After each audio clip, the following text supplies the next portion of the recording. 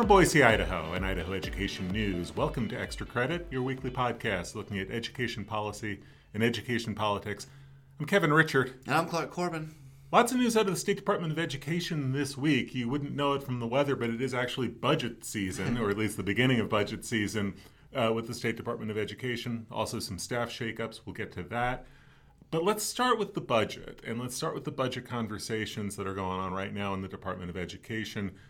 Clark, you sat in on one of those sessions Wednesday morning. Give us the rundown of what was being talked about. This is really, Kevin, where we're going to see the budget start to take shape. When we talk about the budget, we're talking about the 2019-2020 budget, the next budget that will be brought to the legislature just after the first of the year. This is where it really takes shape, where that budget is being developed. And so what happened is State Superintendent Sherri Ybarra and the State Department of Education had a big meeting Wednesday morning where they had about 20 folks representing more than a dozen different education, government, and political groups all gathered together in a room and kind of went through their priorities. What is most important to them, what they would like to see in the next budget proposal. And I got to tell you, the superintendent really got challenged in particular by leaders of two different education groups, the Idaho Education Association, their president, Sherri Ybarra, as Superintendent Ybarra really challenged Superintendent Ybarra to come up with a big, bold budget proposal. Sherri mentioned that state revenues appear to be in good shape. The state recently wrapped up its most recent fiscal year with more than $100 million in money that it hadn't really anticipated. Mm-hmm. And so she's saying, 5 and 6% have been great in the past. Let's dream bigger. Let's go bigger. And so that was a challenge that was issued to the superintendent. And in a similar fashion, the Idaho Association of School Administrators challenged the superintendent to dip into reserves, dip into any surpluses, and have a one-time allocation, which is unusual in the budget-setting world, but to really beef up school districts' plans for school security enhancements. Mm-hmm. He said, let's think outside the box. Let's dip into those reserves. Let's dip into that surplus and use it. Districts are doing another number of different things, modernizing their schools, updating cameras and security systems. Let's make that money available to them. But we've talked, Kevin, about how this is going to be potentially a really closely watched budget year and an interesting budget for a number of reasons, right? Right. First of all, what was being talked about Wednesday, it kind of foreshadows two big budget issues in the 2019 session when it comes to education. The issue of teacher pay, what you do with year 5 of the career ladder, and what you do for veteran teachers. That's a looming issue. Mm-hmm. School security issue is a looming issue, obviously. It's in the national conversation. It's in the state conversation. What do you do in terms of putting money into security enhancements? These are big issues. And they'd be big issues regardless of the politics, but you have to look at this budget request in the prism of politics, because when it comes out in September, Superintendent Ybarra's budget proposal is going to be looked at probably more closely than in previous years. Again, this is the process. Every year, the state superintendent is supposed to submit a budget to the state like any department head. Yep. That's how the budget process works, so nothing new there. And the public release of the budget, nothing new there. That's something that's been done for years. But this year, it's going to be looked at very, very closely. This is the first time we've had in several years, I guess going back to Tom Luna in 2010, where you had a sitting superintendent make a budget request while running for re-election. So I think whatever Superintendent Ybarra comes out with is going to be looked at in a political framework. If she does come in big, kind of following what Sherri Ybarra and Rob Winslow were talking about, there are going to be some people who are going to like that. There's some people who are going to say, oh, she's catering to special interests. Right. If she comes in with a modest budget request, maybe in that 5 to 6% range, there are going to be those who say that she's not being assertive enough about education policy and education needs, and she's catering maybe to more conservative electorate. So it's kind of a no-win situation for the superintendent. And, this meeting Wednesday probably put her in more of a box than she was already in. I'm not sure that the IEA and the IASA did her a whole lot of favors, publicly saying, "Hey, go for it, go big, or go home," kind of sentiment. So it's going to be really curious to see how this plays out. What kind of a budget proposal Ybarra presents? How is it perceived when it's out there? What kind of reaction does does Cindy Wilson have to this budget request? And how does it become a campaign issue as Ybarra and Wilson prepare for the November elections? It is going to be interesting, and you're right. One thing this meeting does give the superintendent, though, is it gives her that ability to say, listen, I met with the folks in the field, the folks with the boots on the ground, and I listened to them, and I'm responding to their needs from the field. So it does give her that opportunity, but the politics is going to be interesting. As you know, Kevin, as our listeners know, there's going to be a new governor in place during the next legislative session. 2 new chairs of the legislature's Joint Budget Committee are going to be in place. And so that's going to be interesting. There could be this really awkward situation. Think back 4 years ago where Superintendent Ybarra had to essentially present Tom Luna's budget request right after she won election, and it was awkward. But if Superintendent Ybarra is not reelected, it could set up this really awkward situation where the new incoming superintendent, who in that case would be Cindy Wilson, would have to present Ybarra's budget to the legislature something like 10 days after taking on the job. And so that could be really interesting. But you would have a superintendent of the other political party presenting her opponent's budget. It would be awkward.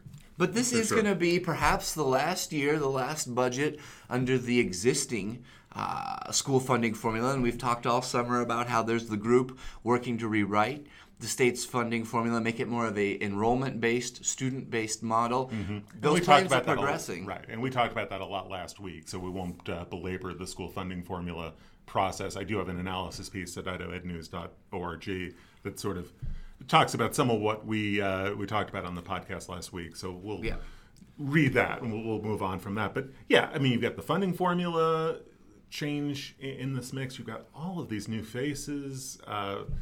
It's going to be a very different feel to this 2019 legislative session, which kind of brings us to the other news that came out of the State Department of Education this week. Yet another shakeup at the very inner circle of Ybarra's leadership team. Yeah, this summer she's replacing really the second top high-profile member of her executive staff, Duncan Robb, her chief policy officer, her chief policy advisor, has given notice and is going to be leaving that position in the middle of August. And he's going to be succeeded by a familiar name and a familiar face. A lot of people will remember Will Goodman, who was Superintendent Ybarra's technology kind of guru, technology liaison early in her term. He's since returned to the Mountain Home School District, but he will be coming back to work for Ybarra in more of an elevated role as this chief policy officer position. And this comes on the heels of Superintendent Ybarra's chief deputy, Pete Kohler, just retired at the end of June when the fiscal year... Like the third time. It's like he announced his retirement, but this time it's stuck. He has retired. He's probably not listening to this podcast. He's probably fishing. Hopefully he's on the Henry's Fork or the South Fork of the Snake That would River. be my bet. One of those. But so anyways, she just replaced her chief deputy, really the number one position under her. That went to Chalice Superintendent Peter McPherson. Right. He's already started. He was introduced to many of those education leaders on Wednesday. And he was at the funding formula committee meeting last week, as was Goodman. So the changing of the guard is definitely underway. But you've got that. You've got Duncan Robb out and Will Goodman coming in. And those are really 2 of the 4 members of the executive staff. And Kevin, we have talked about how important those positions are. If the superintendent is reelected and if that team stays intact, those will be kind of the 2-point people during the next, those would be the 2-point people during the next upcoming legislative session, the chief deputy and the chief policy officer. Those are the people that really have to present proposed legislation, testify for the legislature, work relationships with lawmakers and with the governor's office and the education groups. Difficult, highly visible, high stakes, high stress positions. Right.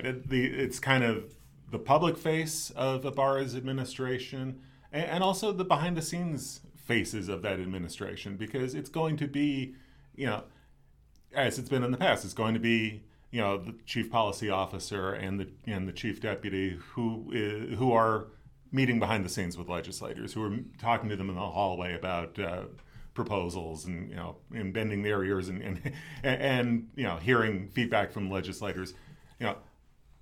So if Ybarra is reelected, you're going to have a very different team at the State House, and that's assuming she gets reelected. Yeah.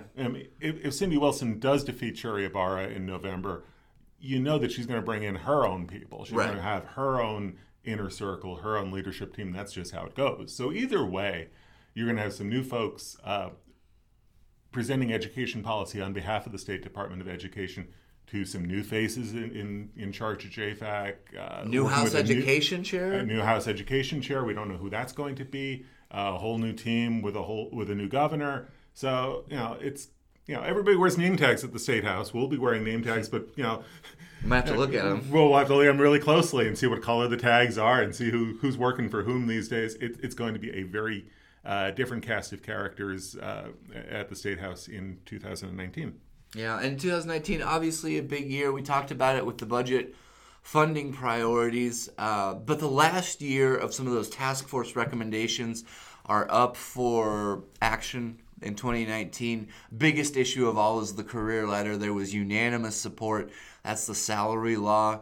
Unanimous support for funding the fifth year, but also a lot of talk, as you mentioned. What do we do for veteran teachers next year? What do we do as we transition to theoretically to a new school funding formula? Right. How do we hold those districts harmless? How do we address teacher pay? You talked last week and in your analysis over the fight over the line items. 2019, we're not at this point predicting a slow, boring session by any stretch. No, it's going to be a very interesting session, some big issues and some new players. So we don't know what we're going to get. No. And we won't know, it won't come into any real focus until after the election, after legislative leadership gets together in December, and we start to see who's going to be in charge in JFAC, who's going to chair JFAC, who's going to chair House Education. So stay tuned. A lot of lots of moving pieces right now. The superintendent also replaced her director of academics. So that's another director position that has changed, and the science and STEM coordinator has changed since the legislative session. If you remember, there was a big 3-year battle over science standards in the state of Idaho that was just resolved in 2018. So maybe lower level folks on the org chart, but had a very tangible impact on that science standards debate that finally did get resolved this year. Yeah. If you want to get caught up on some of the comings and goings, check out our story on the staff shakeup. Also go back and look for the budget priorities story and your analysis piece on the funding formula. That'll really get you caught up on what's going on right now and why this work in July will become so important once we get to January and February and March. Mm-hmm. So head over to idahoednews.org and check out those 3 or so stories to get caught up. You set the stage, too, this week with a story about something that's going to go down in August. Mm-hmm. The state is going to issue a list of the state's lowest performing schools, and that's going to be a very sensitive release when that comes in mid-August. But you kind of set the stage a little bit talking about what this list means, what happens when a school lands on the list. So give us a sense of the landscape, because this is going to be very closely watched when it does come out. And this is another one of those things where I don't think anybody knows quite how it's going to go. This is the first time, at least the first time in recent history, that the state has done something like this. We haven't really had an accountability plan at any point during the superintendent's 4-year term here. And so this is actually where this comes from. This is part of the state's plan to comply with the Every Student Succeeds Act, that federal ESSA law that we've talked about over the last year and a half. And so what's going to happen is next month, the state will put out a list of the bottom 5%, the lowest performing schools in the state of Idaho. And you say, how in the heck are we going to measure that? And you walk through all the criteria. And determine how we determine what these lowest performing schools are. It's going to be based on a combination of about 5 factors: student achievement, student growth, English language proficiency, and graduation rates where applicable, as well as these kind of school quality indicators such as the surveys. Student surveys that we started doing this year. So based on those 5 criteria, they will come up with a list of the 5%, bottom 5% of lowest performing schools. And we expect there's going to be 21 or more schools on that list. The schools do not know yet. The state has not finished the calculations, but I imagine that there are a handful of principals and superintendents who realize right now that they might be on the bubble and that might be forthcoming. But the point of this, Kevin, right. What happens when a school makes it onto the list? We've heard some comments about, are they doing this to embarrass the school, to shame the teachers? That's not what it's about. It is about identifying those schools and then surrounding them with resources and creating this 3-year time period where they will have an opportunity to develop a plan, implement that plan, and then improve, ideally, student achievement. And so what's going to happen, each of those schools that's identified is going to have a share of federal money coming their way. They're going to split about $2.1 million. That can go for school improvement strategies. Mm-hmm. The State Department of Education will also assign each of those schools an educational coach or an instructional coach, someone that's going to get together with the existing building leadership team and say, okay, where are we falling short? What's going on? Where have we not been as successful as we would like to be? How can we address that? And so the whole idea is to surround these schools with resources, to get them back on course, and to have a little help along the way. And then in 3 more years, there will be another period of identification where we look at the 5 factors, and schools will have an opportunity to actually exit from that status if they do post improvements and show achievement gains along the way. So a part of it is accountability, giving the taxpayers, giving the families and parents an idea of how their schools are doing. A part of it is improving those schools that need a little extra help, that aren't making the progress that they should be making. Right, and we've seen that before. We were talking about it before we turned on the mic. We've seen when schools are low rated or low ranked, that administration at that local level can take that ranking to heart and take it as a challenge and try to do something about it. You brought up the example of, you've written about it before, Horseshoe Bend. There's a couple of different ways that schools will be able to take this when the list comes out, if they're on the list. And the example I gave is Horseshoe Bend. This was a school that 3, 4, 5 years ago, under the old 5-star rating system, I think they only got 2 stars. They were basically identified as a failing school. And rather than having a pity party and say, woe is me, and this is so unfair, they embraced it. It was a wake-up call in Horseshoe Bend. They started looking at student data. They started working with a consultant, with an instructional coach, and they turned it around within about 3 years and won the National Blue Ribbon. Andrew and I have been out several times and talked to their lead teacher. I believe her name is Cora Larson. And rather than taking the news as something that was discouraging and disheartening, they rallied behind it. They said this needs to be about the students. They started taking a hard look at data. They started taking a hard look at achievement. And they worked with an instructional coach, and they made some improvements. And they have been held up as a success story. And they went from being considered a failing school to one of those schools that they bring up and recognize and give awards, and they have a chance to talk with their peers about what happens. And so that would be the way to take it when this list comes out. And we've kind of speculated about the types of schools and the factors. We know poverty is likely going to be a factor. Right. I mean, I think when this list comes out, we're going to see a correlation between the low-performing schools and poverty. And this is a point that several commenters have made on our Facebook page, and it's a totally valid point. Whenever we get any kind of rankings when it comes to test scores, graduation rate, go-on rates, it's almost every time you see a correlation between rankings and scores and poverty. I would expect nothing less this time around. That's just, unfortunately, that's just the reality of it, and that's something we'll look at the numbers and the demographics as it comes out in August. So, and we'll talk about how those schools have challenges that other types of schools would not face those challenges. And so we'll talk about this, but it's not, we'll see how people take it. We'll see how the rollout goes. It's not intended to punish or embarrass the schools. Part of it is accountability. Part of it is taxpayers and parents have a right to know with what's going on with their school, how it's performing, the education their children are receiving. And we have that information to show those parents and those taxpayers that information. So that's part of it. It's not about punishing them. It's really about putting the brakes on, identifying where the problem is, and then sharing some resources and a plan to hopefully get back on track. So hopefully in 3 more years they won't be on that list again. But it's a new thing.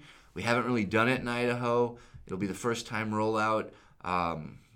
So we'll follow it closely, and we'll try to tell several stories. I imagine we'll be visiting a number of those schools. Yeah.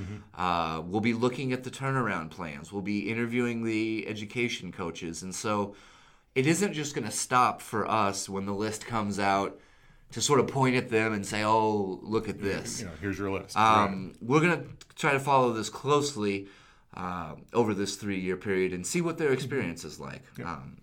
So stay tuned for that. Should be the week of August 16th. We're also, real quickly, going to identify the state's top performing schools over the summer. Mm-hmm. Schools that exceed state benchmarks, schools that perform in the top 10 percentile. We will celebrate and identify those schools. They will also identify schools that fall below graduation rate thresholds, regardless of other performance indicators.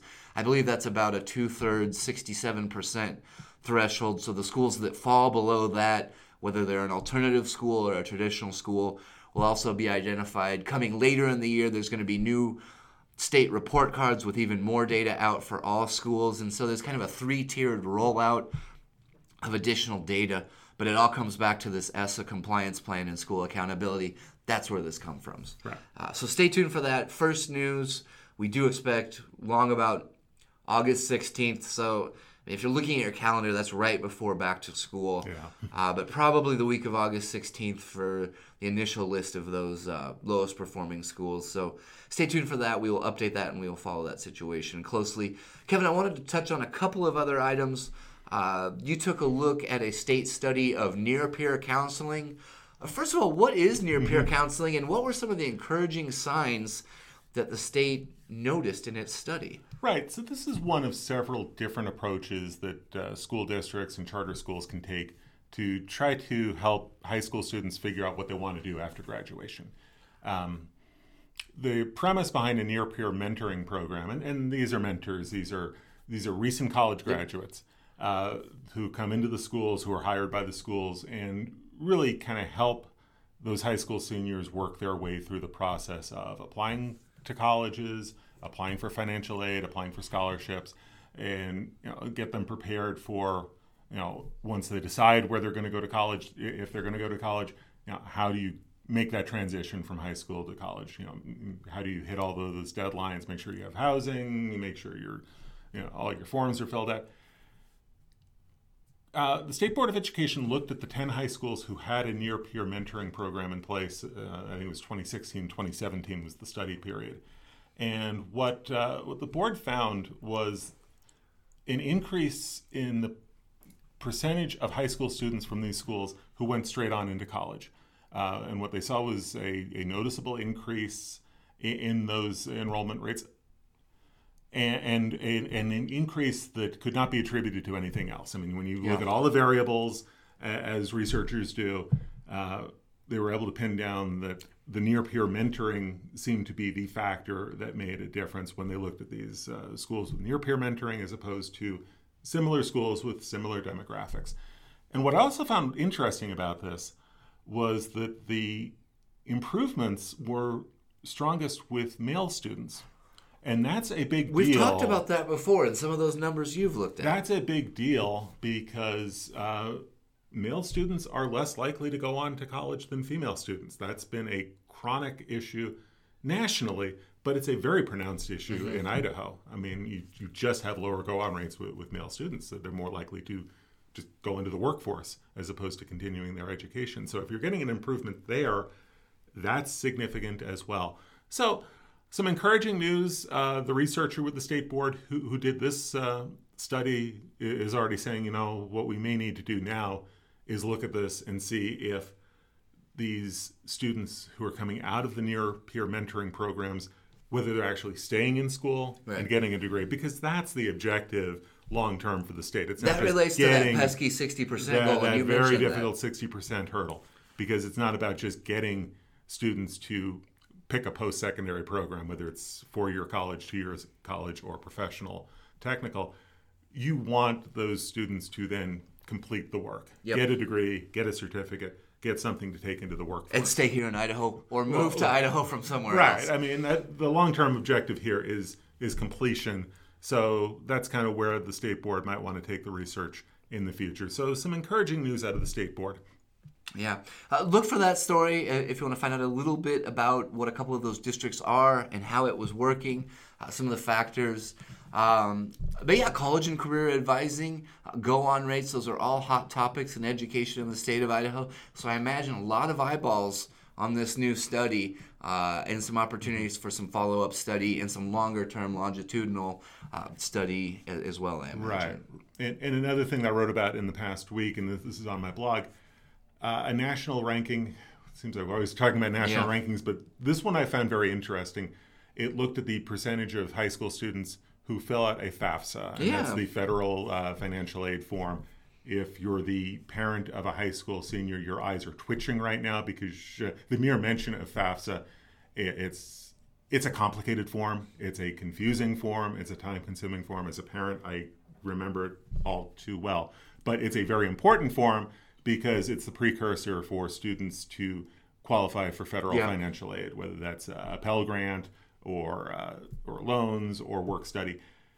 What this national group found was that Idaho was one of the lowest ranked states in the nation in terms of percentage of high school seniors who fell out of FAFSA. What I also found interesting was that all of the other states that are down near the bottom, the few states that Idaho came in ahead of, all Western states. I'm not sure what that all means. I don't know if that's sort of a suspicion, skepticism of all things federal government.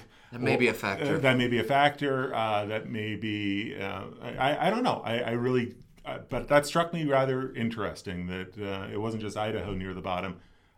Also interesting with those rankings, the researchers did find that Idaho's numbers are moving in the right direction. You're seeing a higher percent of students filling out the FAFSA. And that doesn't really surprise me because it's almost become commonplace now in high schools across the state to have a FAFSA night where high school seniors and their parents are encouraged to come to the school, come to the auditorium, get some dinner, and maybe get some help from a financial aid expert in filling out the FAFSA.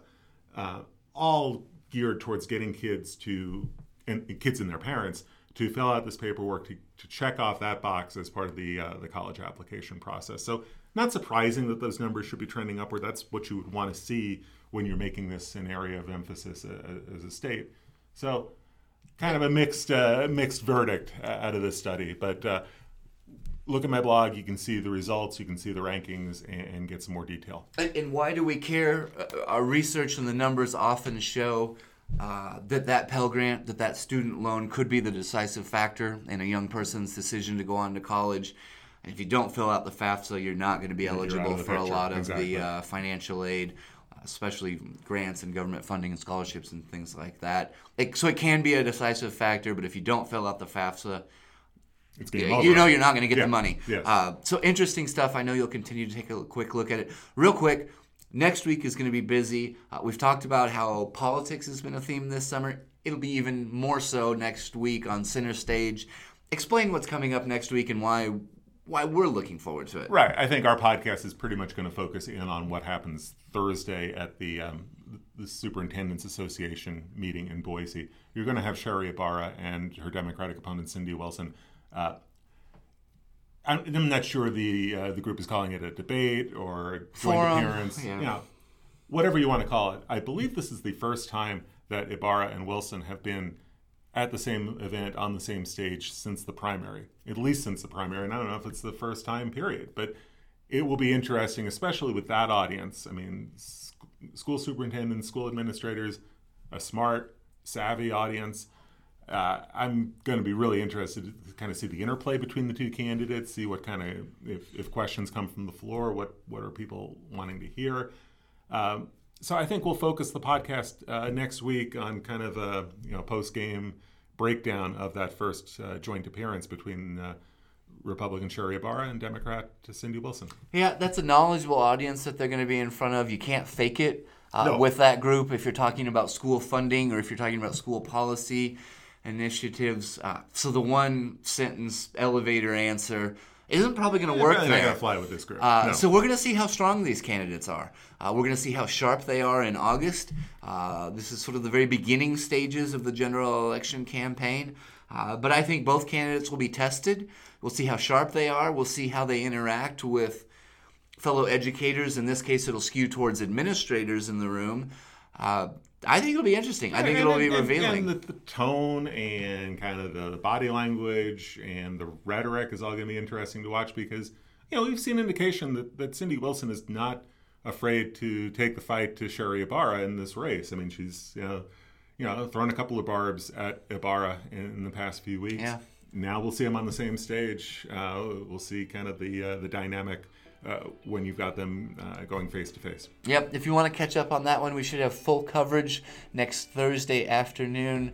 We will devote most of our podcast next Friday to that forum, to that campaign appearance. And so stay tuned to that. We are really looking forward to that. I think that wraps this week up. As always, we have a lot of fun on the Extra Credit Podcast, talking about this intersection of policy and politics, and we're excited for you guys to come along for the ride. So thank you, as always, so much for listening to Extra Credit. I'm Clark. I'm Kevin. Have a good week.